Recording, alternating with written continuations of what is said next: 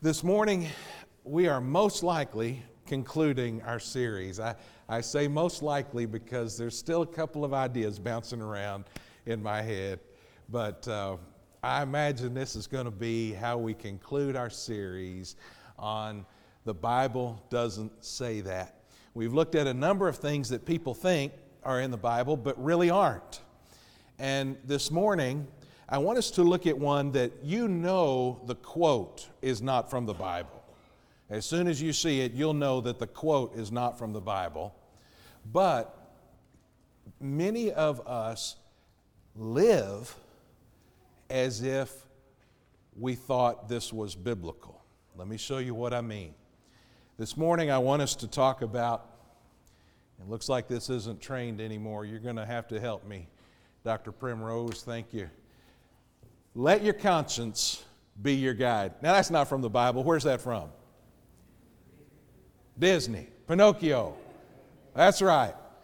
Pinocchio out there trying to figure out how to live life without his nose growing too long, right? And to help him, the Blue Fairy gives him a little friend. Who's the little friend? Jiminy Cricket. And Jiminy Cricket teaches Pinocchio, let your conscience be your guide. And that is really good advice. It really is. But it's not complete. It's missing it's missing an important part of the story. Now, the reason I say that many of us live as if we thought this was in Scripture, even though we know the quote isn't, we live like we think this is biblical, the reason I say that is most of us make decisions based on what feels right. We're letting our conscience be our guide.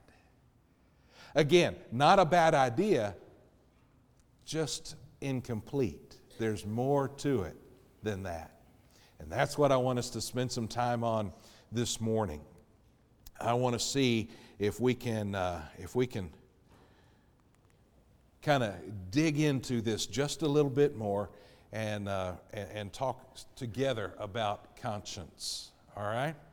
Let me see something real quick. All right, I think I've got it now. Thank you, Dr. Primrose. If I don't, I'll holler, okay? All right, let your conscience be your guide. If you have your copy of Scripture with you, let's look in 1 Corinthians chapter 4. We're going to begin at verse 1. 1 Corinthians 4, beginning at verse 1.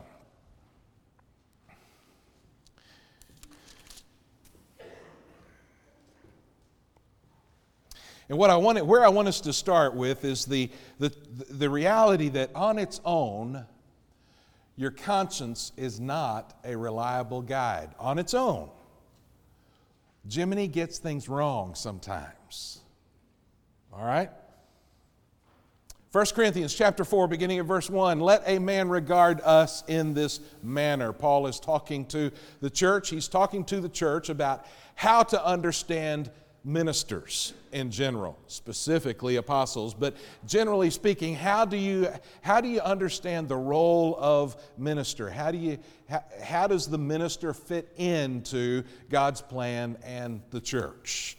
And so he says, let a man regard us in this manner, as servants of Christ and stewards of the mysteries of God. In this case, moreover, it is required of stewards that one be found trustworthy. The idea is simple. We understand ministers to be the messengers to the church. They are then stewards of the mysteries of God. God is using the minister as a messenger. Because that role is so vitally important, it is incredibly important at the end of verse 2 that one be found trustworthy. Verse 3, but to me it is a very small thing that I should be examined by you or by any human court.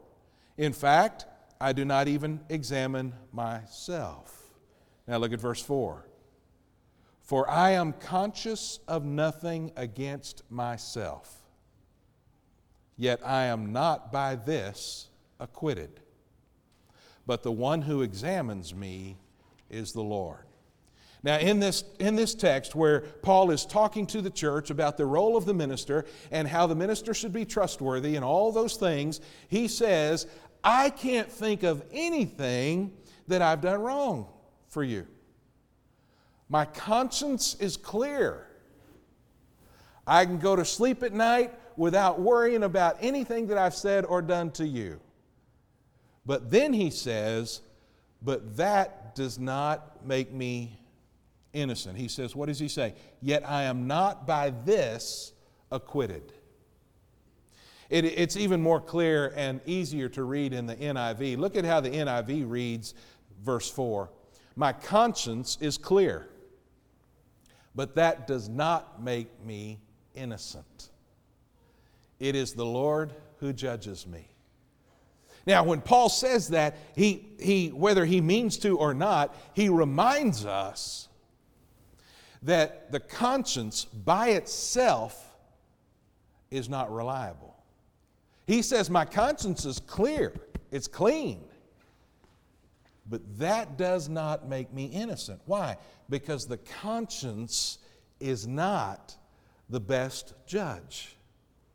So he says, it's the Lord who judges me, not my own conscience.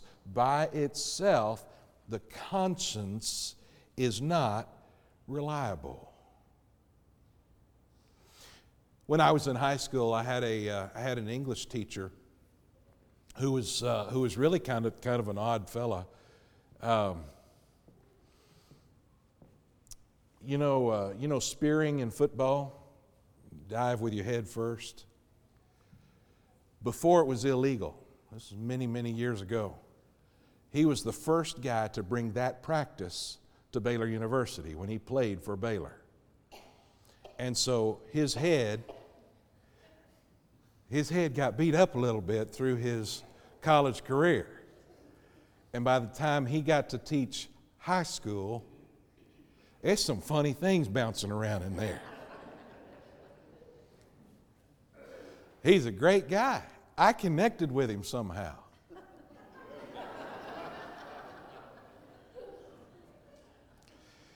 And I'll always remember that whatever was going on, whether it was class or a personal struggle, he would say, to thine own self be true. Think on that for a second. To thine own self be true. What a great statement to teenagers. To yourself be true. You are not here to try to figure out what your friends think you're supposed to be and do. That's going to mess you up. To your own self be true. You do what you know. You think along the lines that you know are right. You be true to you. Great advice. Advice, by the way, not from Scripture, but from Shakespeare, from Hamlet. To thine own self be true. And to be honest with you, that helped me a whole lot. And still does from time to time. Still does from time to time. People every once in a while have a tendency to kind of attack those in leadership in one way or another. And there are times when I have to stop and say, is that attack valid? And every once in a while I say, to your own self be true, John. You know what's right. You know you've done what's right. You have to set the attacks aside. It helps. But it's incomplete. Because I can be true to myself, but myself is flawed. Right? Be true to yourself is huge, great, excellent advice, but it's incomplete because self is flawed. In Proverbs chapter 14 and verse 12, it says, there is a way that appears to be right, but in the end, it leads to death. It seems right, but self gets it wrong sometimes. Conscience on its own is not reliable. And the reason for that is Jeremiah 17:9. The heart is deceitful above all things and beyond cure. The human heart is deceitful above all things and beyond cure. By itself, on its own, self is going to mess up. By itself, on its own, conscience is not reliable. It's not reliable because it changes based on our circumstances. A woman was called to jury duty. She told the judge that she was not qualified to serve because she did not believe in capital punishment. The judge said, "Oh, it's okay. You don't understand, ma'am, that this is a civil case involving a man who spent $5,000 of his wife's money on gambling and other women." The woman quickly replied, "I'll be happy to serve, Your Honor, and I've changed my mind about capital punishment." You see, our conscience changes based on our circumstances, based on our peers, based on what might profit us. And because our conscience can change, it is not in itself reliable guide.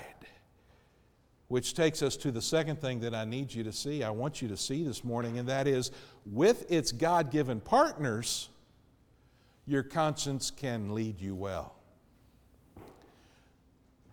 Let your conscience be your guide is good. It's just not complete.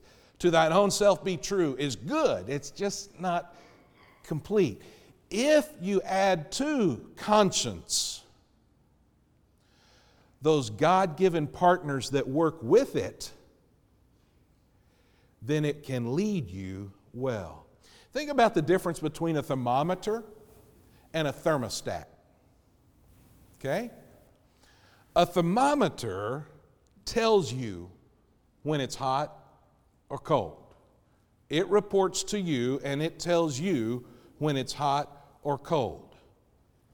Thermostats don't define hot and cold. We define hot and cold for the thermostat. Right? You come to my house when it's bedtime. Some of you are going to be really cold. We like to sleep cold. Some of you, when I go to your house, people, you got to learn what an air conditioner is. Whew. We have different, what's the word I'm looking, preferences, right? And so you get to decide what feels hot or cold to you, and you tell the thermostat, this is comfortable for me. That's the way your conscience works. You tell your conscience, this is the comfortable range for me. I'm willing to do what fits in this range. Your conscience is not a thermostat that tells you right and wrong. You decide based on all kinds of things what range is comfortable for you, and you tell it when to speak up and when to be quiet. It's a thermostat that you set. And because of that, we need to make sure that we rely on other resources to help us set our conscience correctly. And I want to show you, I think there are more than these, but I want to show you 3 God-given partners that work with your conscience. These 3 other resources help you determine how to set your conscience in the correct range instead of what feels comfortable to you today. And the first one of those is the Bible. The Bible. The Bible will guide us as we determine right, wrong, left, right, up, down, And so in Psalm 119, we read, how can a young person stay on the path of purity? By living according to your word. And it is in that same chapter that later on it says, your word is a lamp unto my feet and a flashlight to my path. The Bible helps us set our conscience in a healthy range, in the right place, so that when the conscience says, hey, John, you're messing up here, son, I can understand the reason my conscience is ringing my bell is because I know the Bible told me to go left and I chose to go right. The Bible makes it clear what I'm supposed to do. And when there is that kind of clarification, it gives my conscience something to work with. Martin Luther said, my conscience has been taken captive by the Word of God. And to go against conscience or Scripture is neither right nor safe. Another resource that I can use to inform my conscience is the Holy Spirit Himself. The Holy Spirit Himself. The Holy Spirit guides, directs. The Holy Spirit convicts at times. The Holy Spirit is God within me saying, John, keep it up, son, you're going good, you're going good. Or the Holy Spirit is God within me saying, John, what are you doing? John, you're disappointing me. No, don't go that way. And when the Holy Spirit speaks to my conscience and I allow that conversation to take place, the Holy Spirit informs my conscience and my conscience becomes a better guide. And so in 1 Corinthians chapter 2, the Spirit searches all things, even the deep things of God. One of the reasons that your conscience by itself is not a reliable guide is you don't know all that much. Sorry. You don't know all that much. So you can't inform your conscience of all that it needs to know to make the great decisions. However, the Holy Spirit of God searches all things, even the deep things of God. And so if you are willing to trust in the Holy Spirit, you're willing to submit to the Holy Spirit, the Holy Spirit then begins to inform your conscience. And together, they guide you in the ways of God. And one other resource that will inform our conscience is what we might just call godly counsel. Advice from godly people, growing Christians, disciples who are learning. Godly counsel. Proverbs chapter 12 and verse 15 says, the way of fools seems right to them, but the wise listen to advice. One of the great benefits of being a part of a church family is that very issue. So many folks say, hey, me and God are good. I go out and I go hunt and I fish and we talk and we're good. I got all I need. Me and God are fine because I talk to Him when I'm fishing. Okay, that's good. But how much more are you missing, you cheating yourself out of by not being a part of a community in which there is support and courage and strength and advice? We need one another. That's the point. So God says the ear can't say to the eye, you're not important. We're all important in the body. We need one another for that godly counsel. So on its own, your conscience is not a reliable guide. But with its God-given partners, your conscience can lead you well. And then I want to end with one very important warning. And that is that if ignored long enough, your conscience will shut down. If ignored long enough, your conscience will stop trying to get attention. In 1 Timothy chapter 1, Paul is telling Timothy to fight the good fight. And in that context, in that statement, he says, fight the good fight, holding on to faith and a good conscience, which some have rejected and so have suffered shipwreck with regard to the faith.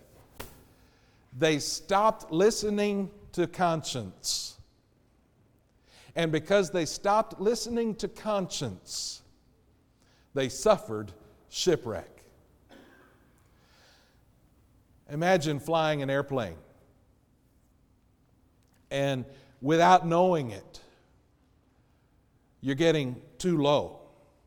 You're getting closer to the mountains below you and the land below you. And that automated voice comes on and says, pull up, pull up, pull up. And you think, I got this. I'm the pilot. I don't have to listen to some voice. I've got this. And you ignore the voice long enough until everything crashes. That silly little illustration is actually a very true story. In the 80s, a passenger plane went down, and that exact same scenario was taking place. The Asian pilot heard the voice in English saying, pull up, pull up, pull up. And because it was a foreign voice, he had no respect for it, assumed that it was wrong, and the plane went down. What happens is when the voice speaks, when conscience rings your bell, it's only going to do that for a certain length of time until finally it says, dude, if you're not going to listen, I'm not going to talk. The conscience will eventually shut down. And when it does, Paul says, you're going to suffer shipwreck. A man went to his doctor. I've been misbehaving, doc, and my conscience is troubling me. The doctor says, and so you want something that will strengthen your willpower? And the guy said, well, no, I was thinking of something that would weaken my conscience. And we kind of have that tendency, don't we? Shut up, leave me alone. I got this. I want what I want. And by the way, one of the worst lies that has become popular in the 21st century, one of the worst lies that you're going to hear on TV almost every night is the heart wants what the heart wants. You've heard it? What that means is you don't really have any responsibility. You don't really have any control. Your heart wants what your heart wants. You got to go. You got to do. What they're telling you is turn conscience off. And you're headed for a shipwreck. Because when you turn it off and ignore it long enough, it will shut down. In 1 Timothy, it puts it this way. He's talking about some false teachers. And he says, such teachings come through hypocritical liars whose consciences have been seared as with a hot iron. You know what it is to sear a piece of meat or a piece of chicken? You know what it is to sear that? You burn it. Now, the rest of the meat may be fine, but you're burning that one section. You're searing it. It means you're burning that. And what happens when you burn it? It becomes hard and brittle. It actually begins to break down. Chemically, it's broken down. Ignore your conscience long enough, and it becomes seared, hard, brittle, broken down. And it no longer is able to be your guide. Even with the other partners and resources, the conscience just quits. So on its own, your conscience is not a reliable guide. Because of that, you want to use those other resources. With its God-given partners, your conscience can lead you well. Read and live the Bible. Submit to the Holy Spirit. Take godly advice, godly counsel, and all of those things will work with your conscience. But if you ignore that conscience long enough, just know you're headed for shipwreck. Father, we want to ask you now that you would help us to listen. Help us to listen to the Holy Spirit. Help us to listen to your word. Help us to listen to godly advice. And as we hear those voices, Lord, use those to form our conscience, our feelings. Help us to be the people you want us to be, not out of strict willpower and discipline, but out of a God-directed conscience that leads us in a God-chosen path.